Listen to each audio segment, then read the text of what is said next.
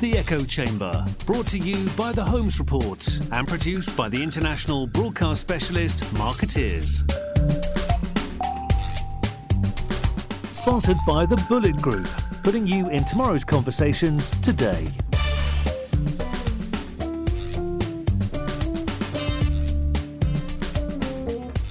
Ladies and gentlemen, welcome to the Echo Chamber podcast. This is Arun Sudhaman from The Holmes Report. We are here in the Renaissance Hotel in downtown Dubai, and I'm very lucky to be joined by Asda'a BCW President, Mr. Sunil John. Sunil, welcome to the podcast. Thank you, Arun, and welcome to Dubai. Thank you, Sunil. It's a pleasure to be back here. We had our second Innovation Summit here today, which was very successful, and indeed you led a very interesting, quite provocative discussion, I thought, on CEO activism. So that was fun. But I wanted to take this opportunity to talk to you about public relations in the Middle East, because you're something of a pioneer when it comes to PR in the Middle East. And I wondered if we could start maybe by you perhaps letting our listeners know your story when it comes to how you have seen the industry grow up here. Yes, actually, Arun, it's quite a story because I came to the shores of the Gulf nearly 25 years ago. Mm-hmm. That was a time when PR was hardly existent in this region. It was a dominant advertising play, and you had a few firms, PR firms, that would essentially be part of a larger advertising group, and that's where I came in the year 1994. A fairly pioneering firm called Intermarkets Public Relations, which was the Burson Marsteller affiliate at that time. Oh, okay. So there was an old BM connection actually. Already. And it was interesting times, but yet scale was non-existent. So I mean, really, when you look at that journey from 25 years ago to today, it's been quite a journey. And indeed, actually, the first 5 years of my career in the region was when I worked for two different PR firms, Intermarkets PR being one of them.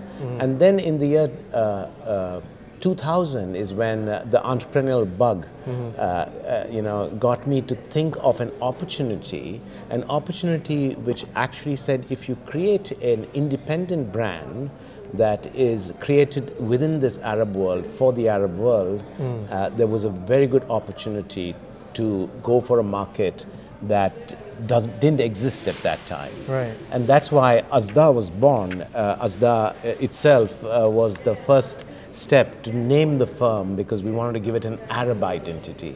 Asda'a, as you know, is an Arabic word which means echoes. So we echo the messages of our clients in the marketplace, and that's how we were born nearly 19 years ago. And from there, from 6 people and 1 office in Dubai, today we have 9 wholly owned offices across what we call the Middle East and North Africa markets, and another 8 affiliates where we cover around 15 different countries across the region. So a network that spreads across this region, vast region of 400 million people. Right, sure. 60% of the population being below the age of 30. So it is, without doubt, the youngest demographic in the world. So that's one of the reasons why we saw there was reason for growth. There was the youth dividend, and of course there was oil. In oil-driven economies of the Gulf states, of course. And so from there, I think 2008 is when we grew to a fairly large size and attracted the attention of WPP. Sir Martin Sorrell acquired majority stake in our firm to make us an integral part of Burson Marsteller. And since the merger between Burson and Cohn & Wolfe in 2000 and early 2018, we are today Asda'a BCW. So quite a journey from a place where a PR industry really didn't exist to where we are today, a PR industry that's probably worth between $400 to $500 million in size, and with huge growth potential. And I believe, Arun, this is probably the fastest growing PR market in the world today. Wow, okay. Yeah. That's interesting to know. And how do you see the general state of the industry here? Because there's been some ups and downs in recent years, but how are you feeling about 2019? I think we've seen growth since the financial crisis of 2008 and 9. There was a dip there, yeah. But then it slowly started coming up. And as you know, oil prices, much of the economies depend on where the oil prices are. So we went through, since 2008, a slow increase to nearly double-digit growth over the last 7 to 8 years. And despite oil prices falling in 2014, that growth hasn't ebbed. And that's been growing really well. So we are one of the fastest growing markets for BCW as well. Okay. And that, in a way, because we've reached that critical size, we are probably the only global brand that has the Middle East and North Africa as an independent region, or rather a reporting region to worldwide. Sure. As you know, we were earlier part of Europe, Middle East and Africa, and today we are a region in its own right with its own critical mass, reporting to worldwide. So in a way, a testament of our size, our standards, and our growth potential. And how do you see the sort of general state of the PR industry in the Middle East? I think I'm very optimistic of growth continuing. I think we have so much more potential.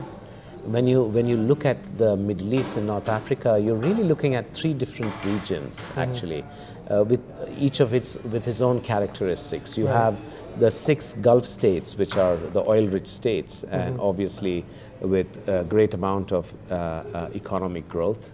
And when you look at just these 6 Gulf states, you're looking at an economy of nearly $1.6 trillion. A population of roughly about 55 million people with one of the highest per capita incomes. And that's where the real growth for PR industries. In fact, most of it is coming from the 6 Gulf states, and most of it is hubbed in 2 countries, the United Arab Emirates and Saudi Arabia, really. But when you look at the other 2 regions, distinct regions, the Levantine region, for example, here you have Syria, Iraq, the Palestinian territories, Lebanon, Jordan, and this is a region which makes global headlines for all the wrong reasons. War-ravaged countries, lots of dependencies on loans coming from the actually oil-rich Gulf states, but yet, and so there's not much in terms of positive optimism there, but there is clearly a market for reconstruction work that will happen, especially in Syria and Iraq, for example. And then you have the North African states where, of course, dominated by the populous Egypt country, nearly 100 million people, and the 3rd largest economy in the Middle East, but also the Francophone countries of Algeria, Tunisia, and Morocco, and of course there is Libya. So that really constitutes what we call the Middle East, and as you can see, the Gulf, the Levant, and the North African countries. 3 very distinct regions, but the PR business today is in the Gulf states. Okay. But imagine the potential of growth in the other regions. Yeah, and incredible diversity as well. Incredible diversity, but a hell of a lot of commonality as well. So when you really look at it, you have a region of 400 million people, as I said before, with one language, the Arabic language. And of course, you have the one common religion. Most of the region is Islamic. So so that kind of binds the region together. But there are so many different. So when you do this broad brush approaches to the region, it really doesn't give you the true picture. When you dive a little deeper, you see the nuances, the different changes. So you can see opportunities and challenges, of course. But I see more opportunities for growth for the PR industry, because a lot of these emerging economies will want to have a voice in the global scene, so to speak, and that's where I think they'll need help from good professional firms. And what do you see as the key challenges? I think in terms of challenges, I see the region has a very distinct business culture in terms of how they operate. PR firms need to understand that, business practices that work very well in Western markets, such as London and New York, will not cut ice over here. So, I think more investment in seeing how, relationships are built. I call it the slow burn. But, but once you invest time and energy into those relationships, I think they can grow in a huge way. Not that it's very distinct from other parts of the world, but I think here, a little more investment in being able to understand the cultural mores, the way people do business. Arabic language is critical. I mean, the dominant median language is Arabic, and that's why Arabic talent. Getting Arabic talent is one of the biggest problems and challenges we have in this region. So I think that, in addition to the fact that it is a nascent markets, clients are understanding PR, and growth happens in fits and starts. So once that, so one has to be a little more perseverant and patient in this part of the world. And kind of go with the ebbs and flows. But if you are seen to be committed to the region, seen to be investing in this region, growth happens. And that's in many ways the Asda'a BCW story. It's 19 years of growth in this market to get us to where we are today, in terms of size and stature and being recognized as a pioneer, as you just said. And I think clients link with us. They have so much in terms of how we position ourselves with our Arabic heritage and our ability to scale across the world. That's where the opportunities lie as well. Sure. In terms of growth prospects, is it centered on the 6 Gulf states? Or do you see growth potential in the other 2 regions, the Levantine and North Africa? I think growth in the next, 3 to 5 years will continue to emerge from the Gulf, and the other markets will emerge during that period. So the dominant focus will be, and let me explain to you what growth means in this region. When you really look at the region, you have global mega brands from this region. In the aviation industry, you have brands like Emirates, Etihad, Qatar Airways. In logistics, you have DP World, one of the largest players in the world. In sovereign wealth finance, for example, you have Mubadala, you have ADIA, the Abu Dhabi Investment Authority, you have PIF in Saudi Arabia. These are large players with global ambitions. In the energy sector, you have the largest company in the world, Aramco. You have ADNOC in Abu Dhabi, and you have SABIC, all in the energy and petrochemical sector. In the culture and philanthropic phase, you have Qatar Foundation, you have MIST Foundation, and then you have very large corporates like Emaar and Dubai Holding and Jumeirah and the Al Futaims and Meras and Americana. And when you look at it, these are big global brands, and they're going to continue to grow. And these are brands that will continue to grow globally. So your need for global PR firms to be able to come into this region is important. When you look at growth in, for example, Saudi Arabia, this what they call the giga projects of NEOM, the $500 billion city that's coming up, across 3 different countries actually, but mostly centered in Saudi Arabia. The big ambitious tourism project, the Red Sea Development Company, again on the shores of the Red Sea, which is the size of the Maldives, with 30 to 40 hotels coming up here. And it's dramatic actually what's being developed there. You will see a lot of change in the entertainment and tourism sector in Saudi Arabia. You might be, it might surprise you that in December of 2018, you had so many different international entertainers coming into Saudi Arabia with concerts. For example, you had Toby Keith, you had Mariah Carey, you had the Black Eyed Peas, you had Enrique Iglesias and David Guetta, all in Saudi Arabia, all in a period of 1 month. And if you look at the kind of popular view of Saudi Arabia and see what's happening inside, you just have to travel to see what is happening there. It's it's bubbling with energy. It's a young population. Despite all the recent issues of the Khashoggi affair and things like that, the economy is strong. It's the largest. It's a G20 economy, and that brings me to the subject. Riyadh is going to be the city where the next G20 meeting is going to happen in November of 2020. And of course, here in the UAE, you're going to have the World Exposition in 2020. It's one of the most glittering events. The first time it's such an event has come to the Arabian Peninsula, and again, one of the largest sporting events in the world. The World Cup in 2022 is coming in Doha, in Qatar. Yeah. In March this year, the Special Olympics coming up in Abu Dhabi, and of course the F1 circuit, Abu Dhabi and Bahrain are mainstays in the circuit there.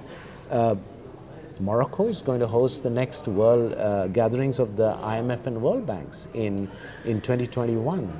So when you look at all of these big gatherings and meetings happening, the big investments in tourism and infrastructure, the big global brands, you're looking at a region that is going to be very, very active. A region that's going to be very attractive for global PR firms to look at. So anybody that matters in PR and not being in the Middle East is probably going to be a big mistake. So those are growth opportunities. So when I look at it, I told you earlier, Aaron, this region is, in my opinion, about $400 to $500 million, and I see in the next period of under a decade, this is going to double to $1 billion in revenue. So it will be a sizable market. It will be. Yeah. Sure. So all of those events and so forth that you mentioned, and the rise of these big brands as well from this part of the world, brings with it a lot of scrutiny. And we've seen some of that play out. Sure. For example, we've seen the attention that the World Cup in Qatar has attracted. Yes. Not all of it positive. And we've seen in many places, not just the Middle East, sometimes the homegrown companies have a less mature attitude to PR, or maybe even invest less. Do you see either of those issues? So there's the scrutiny that this rise brings and the level of investment in sophisticated public relations. Do you see is there potentially a disconnect there? I think scrutiny is everywhere. There's scrutiny in China as much as in the Middle East. And I think this region particularly has been subject to that scrutiny of late in many ways. I think the World Cup in Qatar, still questions being asked. But I think that's the normal evolution of a region maturing. Sure. I think, but the region is young, it's ambitious, it'll continue to attract attention. There will be growth, and there will be scrutiny. So I consider that as a normal process of growth and maturity. Yes, I wouldn't say everything is hunky-dory in the region. I think some of the biggest problems in the world are centered around this region, whether it is terrorism or lack of opportunity for young people. And as I said, the region is a very divided region. There are the haves and the have-nots. There are issues on women's rights, on gender pay and opportunities for women in general. I think all of those questions will come up. But it's a region that is fast maturing. It's a region that is young and ambitious. And I would like to stay optimistic about this.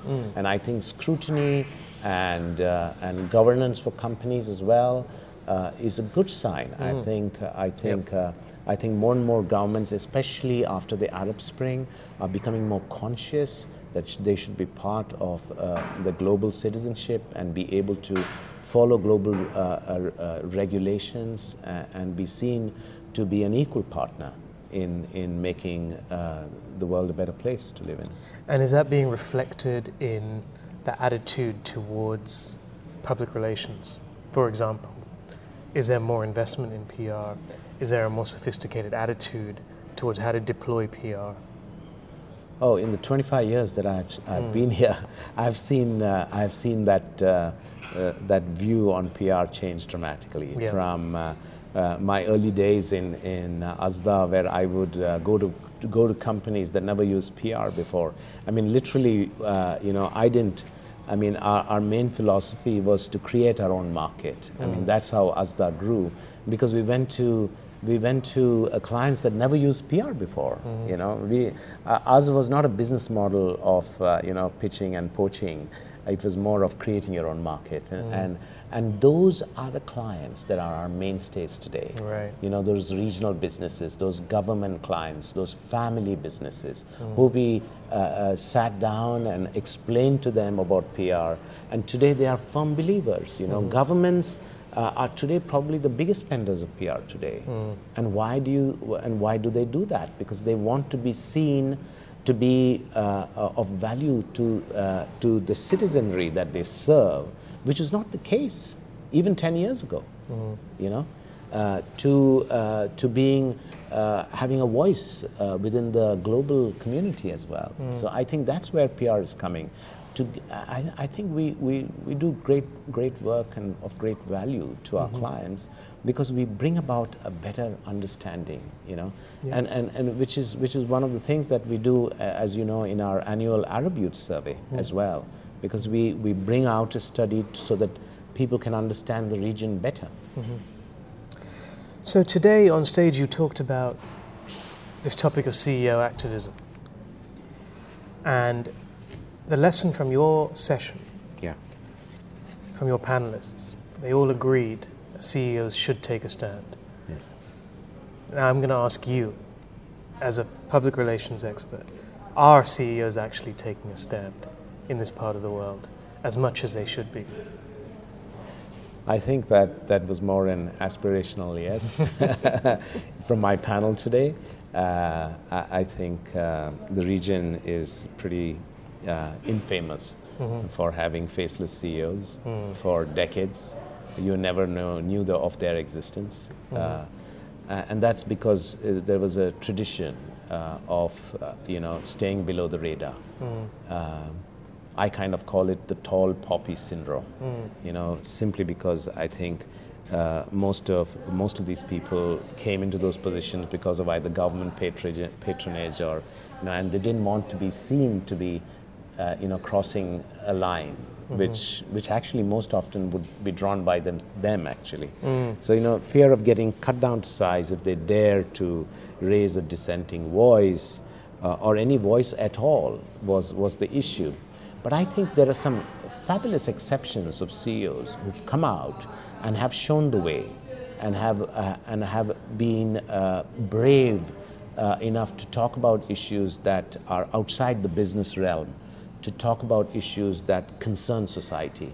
And in many ways, whether it is to encourage more entrepreneurialism among young people, to encourage more startups coming into this region, simply because young people dependent on governments to create jobs, and governments have a limitation. So how can private sector, how can young people go and start their own businesses? So that was one, education systems which are kind of archaic, and there are lots of leaders who come and talk about how one should transform that to be able to get young people who are ready and educated for the future, a very, very different world that we're going to live in very soon. Those kinds of issues, whether it is, government regulation, whether, it is a criminal offense if one of your checks bounce here, you could go to jail, and, there is no bankruptcy law, for example. So, captains of industry, big lawyers come and talk about that, and that has had an impact on government because they are listening to these people and they are changing regulation. I mean, it's only recently in the Gulf markets that value-added tax was introduced. It's a tax-free regime over here, and it took quite some time for the businesses to get used to that. So there was a business consultation, and there were a lot of CEOs who were vocal. So it really worked, and that's why I think CEO activism it's made a small start, but I think it's made a significant start. And I think more and more CEOs are being courageous to talk about issues that impact society. And I think it's more about companies, as Paul Polman and Indra Nooyi actually kind of started that revolution about purpose with performance, about companies, creating a better place for everyone. I think a lot of people are following that, So no longer the fluffy CSR statements, more about real statements that are authentic, that CEOs believe in and companies do real work in. Yeah, it's encouraging to hear. And finally, Sunil, as someone who has founded and built an agency in this region, a very big agency in this region, what do you look for when it comes to the kind of talent that you think will thrive in this part of the world? I think talent is the big question. In terms of growth. Can we get more talent to come into this region? When I started Asda'a 20 years ago, there was hardly any Arab talent. And one of the big things that Asda'a did was to take fresh Arab graduates and get them interested in the profession, train them, nurture them. Many of them are still with us. Several of them are in competing firms and in client situations. And I'm very proud that our firm was able to attract so many people. There's a fair amount of expats from different parts of the world who come in here as well and contribute to growth in this region. But the future is Arab talent, and I see that's where the growth is going to come from. I'm pretty proud of the local talent pool that we have today. I think, especially in markets like Saudi Arabia, the Saudi nationals, a lot of them are coming. Their work ethic is changing. They're hardworking and smart young people, especially the women. And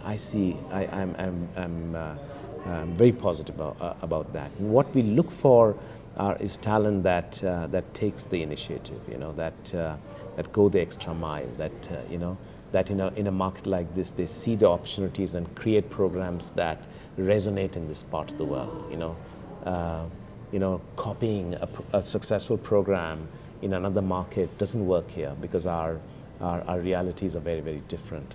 And I think we're looking at talent that are ambitious, that sees the opportunity for growth and see growth for them as well. I think we want people to be brave, to be able to take risks, to be able to look at this new integrated offering that clients demand today in this market, where in many ways agencies are falling short of that. I think creativity is going to make a big difference. And that's where I think a lot of our talent that we are hiring today are more on the creative space. Whether it's, as besides Asda'a, I also run two other brands, the Proof, which is the digital and the design offering, as well as PSB Middle East, which is a research offering. So we call it the power of three, that provide that integrated spread for our clients, and it's working really well for most of our relationships. So I think those are the kinds of talents, more young talent, more creative talent, more digitally oriented talent, because today our ambition is to transform Asda'a BCW as BCW globally as well into a digital first agency that has earned at its core. I think we're not going to lose that, that strength of ours being, having that earned core, but I think being digital and more integrated is where the future is, and that's what clients want, and that's where we are putting all our time and our money to be able to transform and be able to meet that need of the market. Okay, well, it's a fascinating story, and we look forward to the next chapters. Best of luck with it all, and we'll be watching your progress closely. Thank you so much for joining the show today. We'll have you back on fairly soon, I hope. Thank you. Thank you, Arun. It was a pleasure to talk to you and come more often to Dubai. I wish I could. This is, as I said, the fastest growing market. You get lots of stories over here. Okay, yeah. Well, that's a good reason. That's a very good reason. Thank you. Thank you. Thank you. You've been listening to The Echo Chamber. Brought to you by The Homes Report and produced by Marketeers. Sponsored by the Bullet Group, putting you in tomorrow's conversations today.